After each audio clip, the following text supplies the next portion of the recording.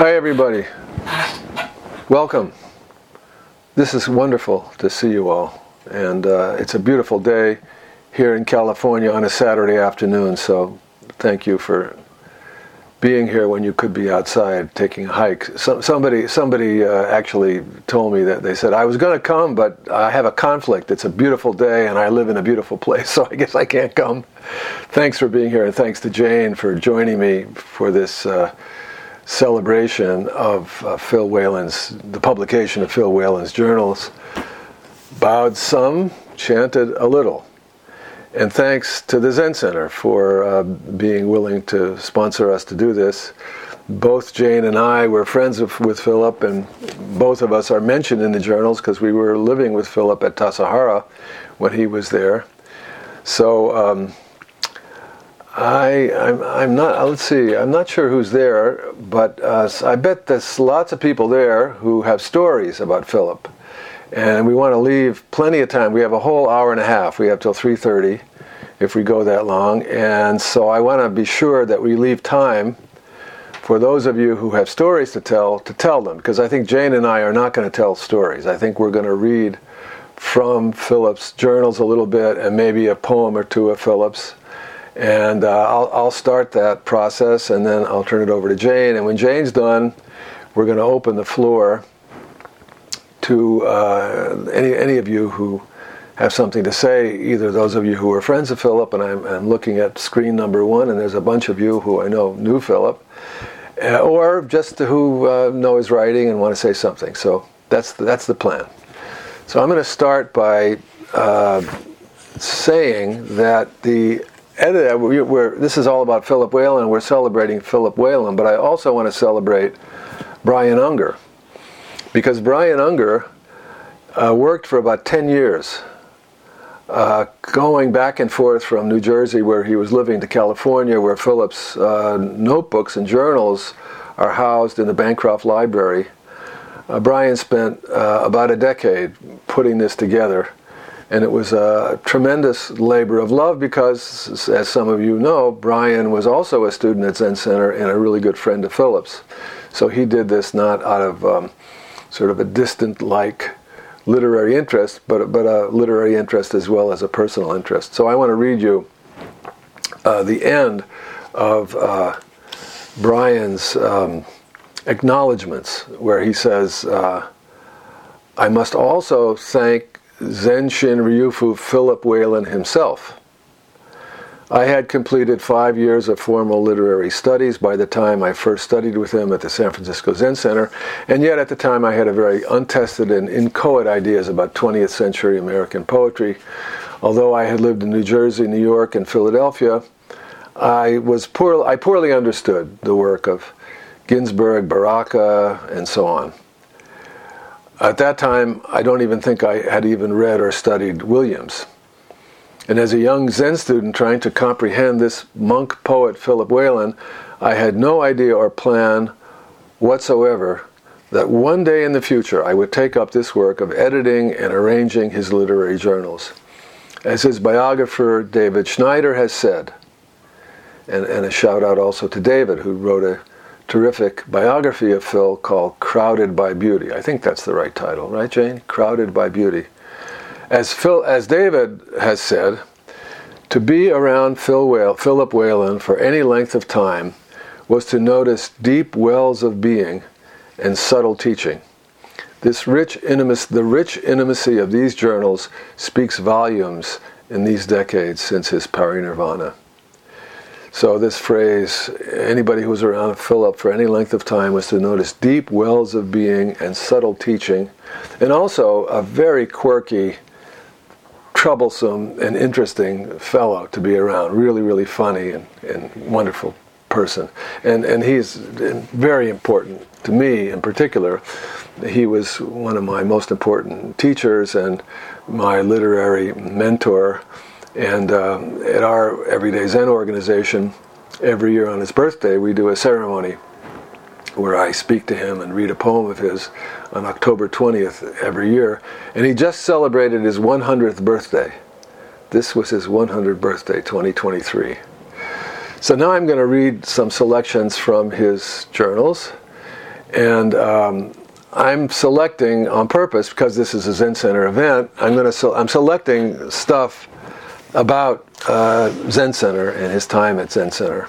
There's lots of other stuff in here, lots of literary stuff, but this that I'm going to read mostly has to do with Zen Center. So this is from June 22nd, 1975. He's at Naropa, trying to have a short informal visit with Trungpa was a great deal like trying to have Dokusan with Roshi. There's a lot of stuff in here about his time with Richard Baker Roshi. I was scared, shy, nervous, inadequate to the occasion. Although I didn't faint, fart, or vomit, I giggled and tried to appear respectful and ingratiating. Alas, I had no calm, no solidity. Here I was in the principal's office, a school kid trying to explain his misconduct but expecting a beating. Or a high school kid from the country having his first interview at an office in the city. I still feel some obstacle that stands in the way of my relationship with Dick, and Dick is Richard Baker. I suspect that I am standing in my way, myself or ego or fake imagination. Now, a month later, 24 July, same year, 75, is Maximus Volume 3, so this is when Maximus Volume 3 is published, is Maximus Volume 3 the last of Charlie O? Like the other books, it is a mixture of gold and gurry, his word, equivalent to Alison Gass's grunge. Gloucester and Dogtown are completely boring, even when he's pointing out their splendid historical and geological glories. But he can tell us what snow or the moon or a star-nosed mole made him feel, since his feelings were unique and exact, and his language about them was relatively clear. We get moons and snows and moles, unlike others that have appeared in poetry. 25th of the same month, next day. It seems to be settled that I shall be Shusou in September. It is being made very clear that I shall be there at Tassajara in a purely ceremonial capacity. The board of directors have selected people for the Rokuchiji. The Roshi and the Rokuchiji will present me with a Benji of their choosing. 29th August to 5th of September. 7-day session at Green Gulch Farm. Reb's hellfire and brimstone number before lunch, the 6th day, was ridiculous, but it terrified all of us. I'm going to come around and hurt you if you go to sleep. I will punish you. I expected to leave the Zendo through pools of blood and fragments of bodies, but he didn't hit a single person, and I know of 2 at least who were sound asleep. Sunday, the 14th of September, 75, first day of Tangaryo. Katagiri Roshi lectured on the silence of the universe, Buddha's world. Quote, close your mouth, keep your mouth shut and practice. At the end of this training period you may feel good or you may feel bad. It doesn't matter. Please continue to do Zazen, Katagiri said. 23rd of September, 75. Obit. Clarence Leslie Thompson, at age 50, a good friend of Philip's from earlier times before he came to Zen Center. I guess he was about a year younger than I am. Shirley phoned today to talk with me and to have me send something to be read at the private graveside service that will be held at Montesano on Saturday, September 27th. Roshi offered to provide $, and transport, etc., etc., etc., if I wanted to go to Seattle and Montesano, but I simply can't leave here at this time. The practice period needs every bit of energy and attention that I can give it. In some way, the period is dedicated to Leslie's memory and to all my teachers and families. 28th of September 75. I underwent the Shuso ceremony, Hosen Shiki, strenuous debate with the Sangha and its officials all afternoon. Clear, cold and windy, now, after a day of drizzle and chill.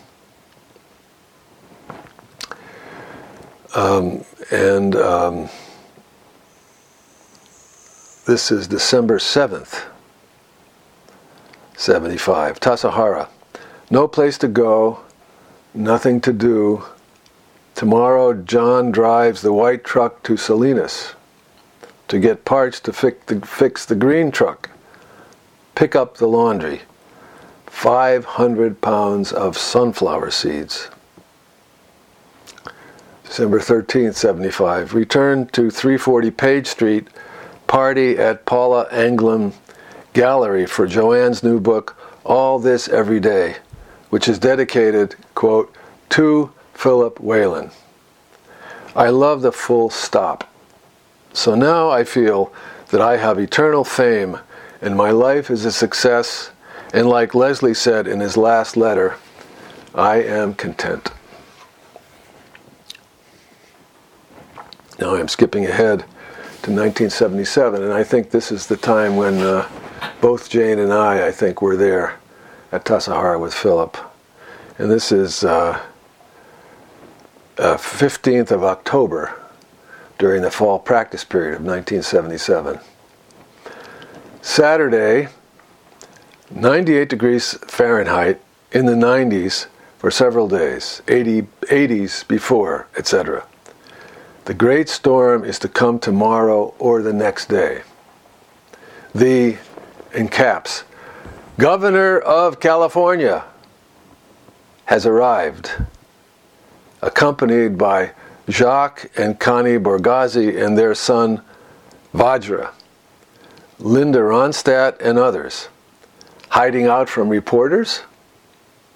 The Forest Service crew, which has been here for the past week or so, is burning piles of brush in the creek bed, filling the already intolerably hot atmosphere with choking fumes and vapors destructive to eyes and nose. They are a weedy, rowdy lot, ages 19 to 25, many with, quote, spare tires and pot bellies from too much college beer and junk food. Certainly they consume prodigious quantities of milk, meat, and the rich desserts which Gail Scher manufactures especially for them. And Gail Scher, many of you know, she was also there with us. In fact, we were roommates. Kathy and myself and our twin sons were roommates with Gail Scher at that time. And she went on to become a poet too. October 17th, 77, Monday. The governor attended service and breakfast in the Zendo. It gave me the feeling that what we are doing here must be, quote, real, in some sense, must be effective in some universe, somewhere. Because his legs can't or won't fold, he looked lonesome and uncomfortable, perched on a high zafu. They brought him some bowls on a tray to eat from.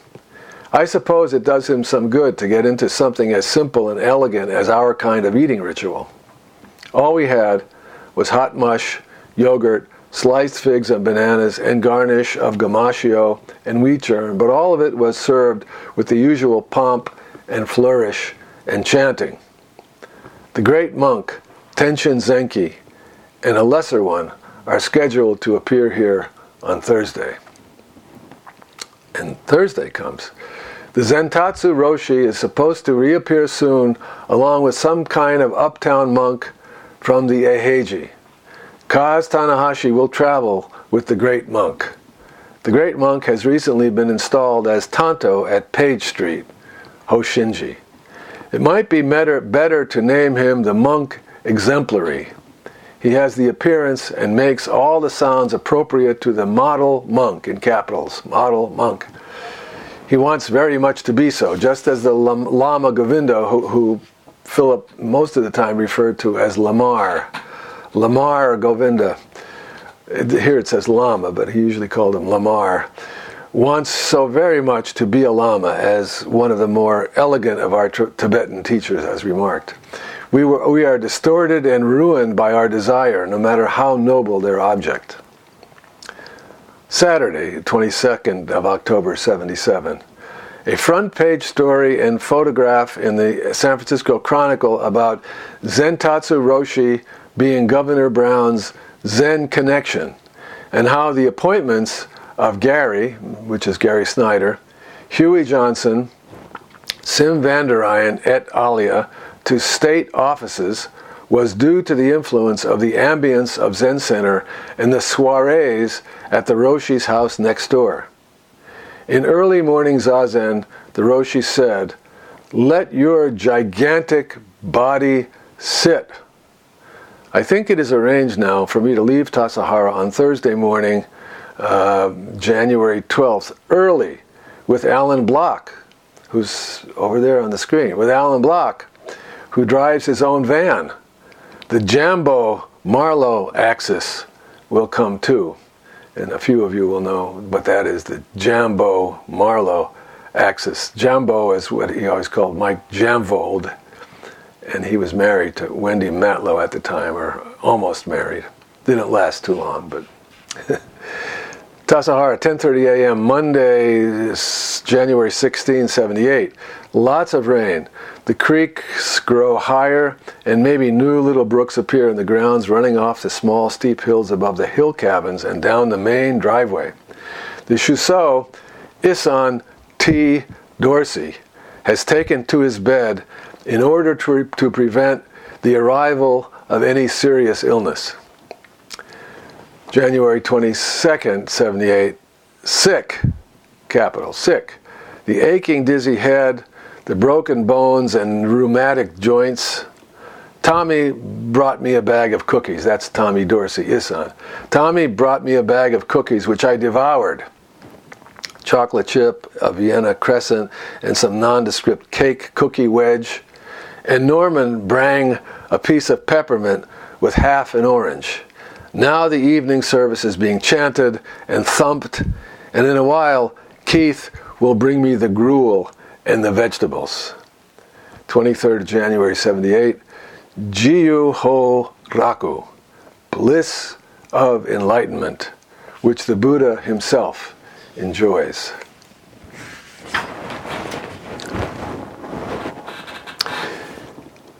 Saturday, November 17th, 79. In the middle of the second period of evening zazen, Roshi came in to announce that Chris Pirsig had been murdered earlier this evening.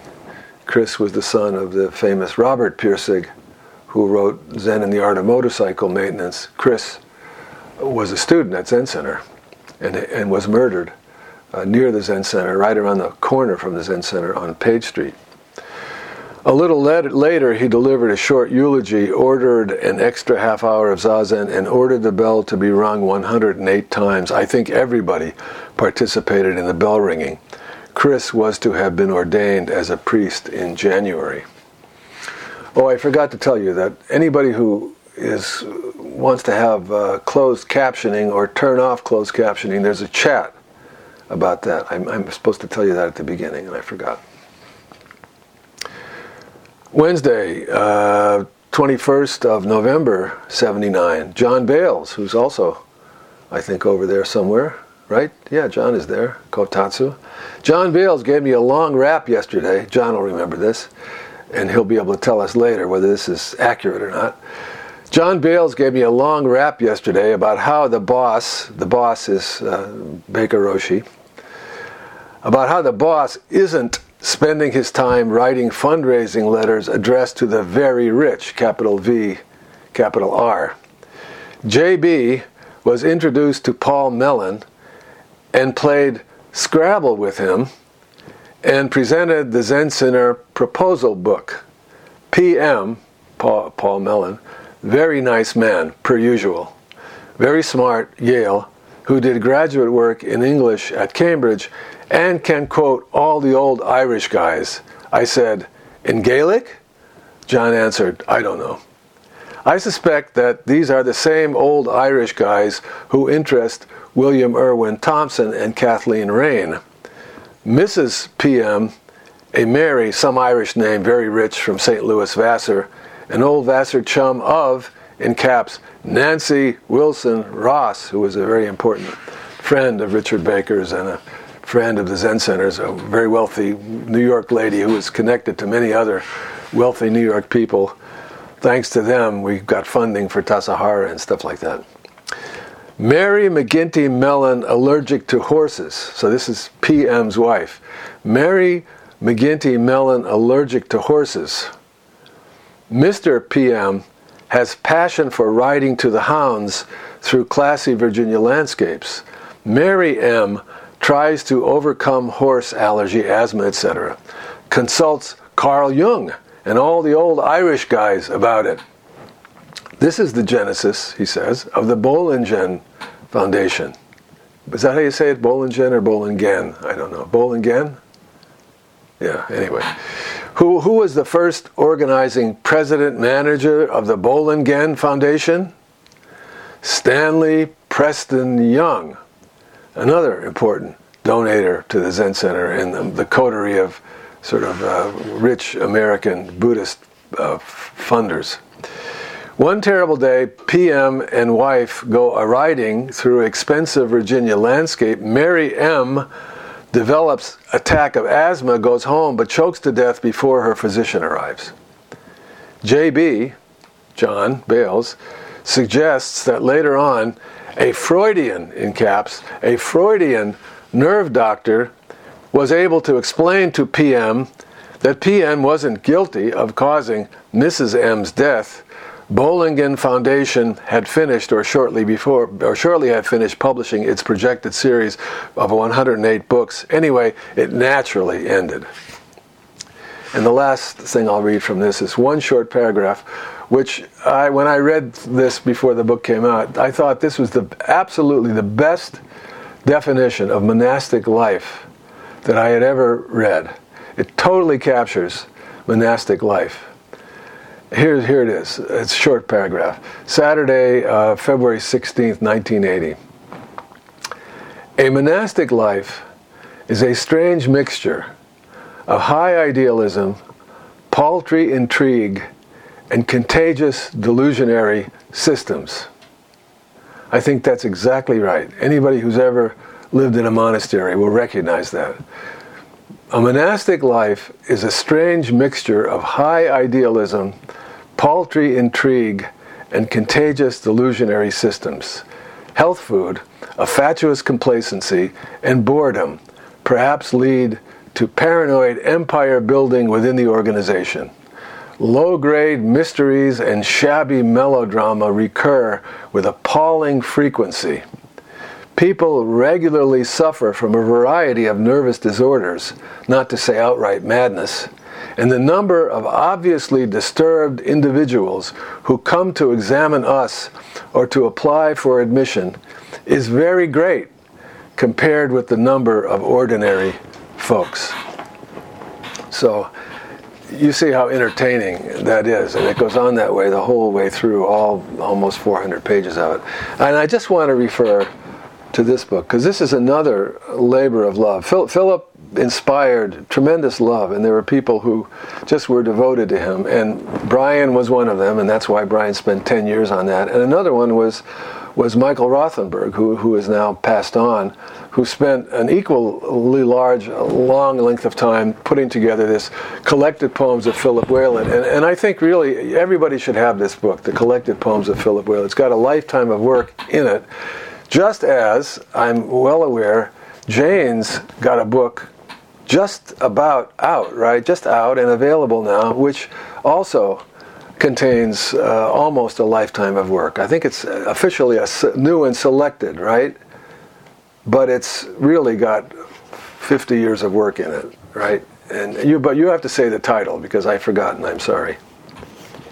I have to unmute. There we go. Yeah. So I don't have it at the galleys. I don't have it's out. It's out. This is what the cover looks like, except it's a big, handsome, hefty hardback, and it's called The Asking. The Asking. And thank you, Norman, for that lovely pitch for. Well, but it's true though that a book like this and like that one, these are books that a person should have, because you don't read this kind of a book. Books you read and then you give them away. But you don't read a book like this or like that and give it away. You have it all the time, and you go back to it, and you read it again and again. And so, because it's a person's entire life, right? So you have to have that. So I'm going to just read you just one or two little short snippets. Now, he's got some poems that are very, very cogent and moving, but his poems, first, I forgot. First I have to read you this, because this is Brian. Brian is explaining why Philip's poetry is so important, and you might not get this unless you understand. So here's what Brian says. Whalen is highly regarded by contemporary scholars and poets for the idiosyncratic poetics he developed. His poetry is very idiosyncratic. When you first read it, you say, "What is he? What is this? This isn't poetry." It's very idiosyncratic.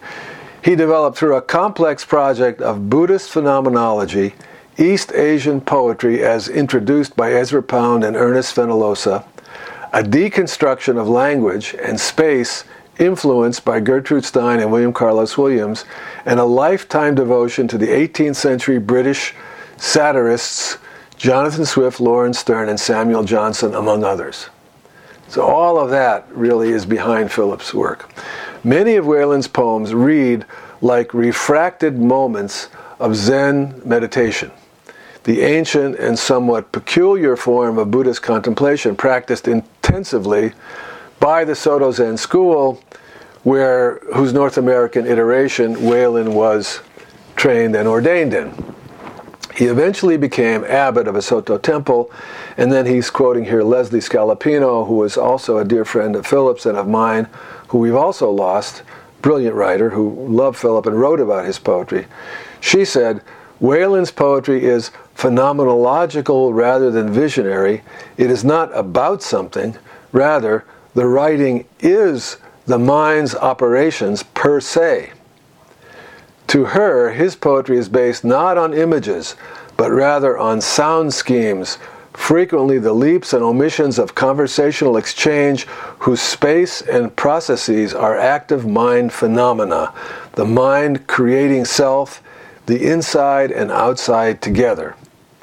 In other words, Brian adds, refracted moments of Zazen meditation.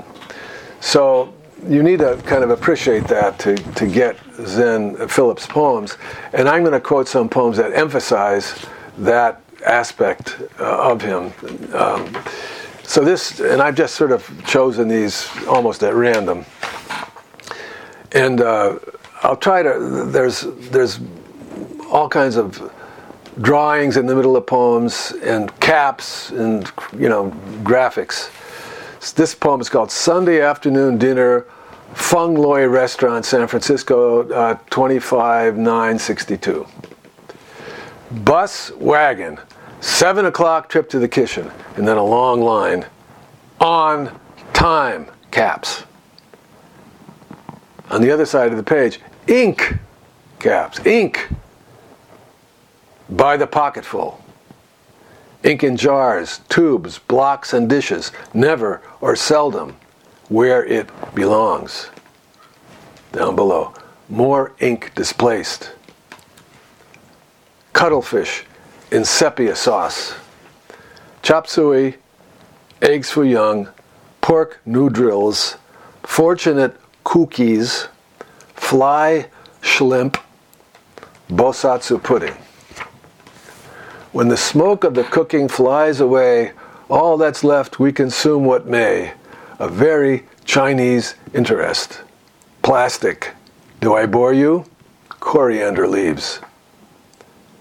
A pot, apart from which, as precious unguents, herbal wines, and essential oils sweat and ooze, collect a powder of gone spiders.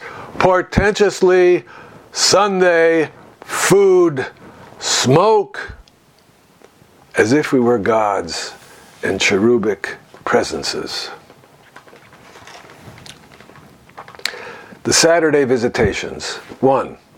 Belligerence, mixed bathing, and that was the end of the Roman Empire, which ought to have lasted at least 3 weeks longer. Question mark? Oh yes, 19 people, cars, a great big highway patrolman on purpose in cars. 2. All people. They love they try to tell us we may sue, exclamation point, very tiring. Forget it. And I'll read you 1 or 2 short Tassajara poems that are much more tame and normal. Garden Cottage 1, which is a place many of us will remember. Philip lived there many times during practice periods. Garden Cottage 1. Chill morning moonlight garden by Douanier Rousseau. Some weird bird or animal cries at 3 a.m. Lost, meaningless, wild. Temporarily, the moon window in the sleeping loft composes a picture of mountains and treetops in the Chinese taste, although an edge of the roof cuts a cord out of the circle. If I should die, the picture would decompose, the window just be a hole in a wall, the mountains would be someplace else. This is probably all about a poem I wrote 16 years ago. And I'll stop with this because I'm going on too long, I'm sorry. Back to Normalcy. And this is written in Tassajara in 77. My ear stretches out across limitless space and time to meet the fly's feet coming to walk on it. The cat opens an eye and shuts it. That much meaning, use, or significance. Wind chime, hawk's cry, pounding metal generator, bell and board rehearsing blue jays. Dana, some of you will know Dana Dantine, who was probably the Tenzo at the time. Dana, phoning, shouts, "You mean fiberglass?" Telephone, grape leaves shake together, dull blonde sycamore sunshine. Dana says, "All you guys bliss out behind the carrot and raisin salad?" Brown, dumb leaves fall on bright ferns, new and thick since the fire. We had had a giant fire the summer before that practice period. Thank you, everybody, for listening to all that, and I hope you enjoyed Philip's words. He's something, everything that came from him was so lively, always lively and alive. And speaking of lively and alive, here is the fantastic Jane Hirschfield, who I'm very grateful was willing to share this event with me, an old friend of Philip's too. So, Jane, you'll read and talk, and then when you're done, we'll hear from others. Thank you, everybody. Thanks for being here. Thank you.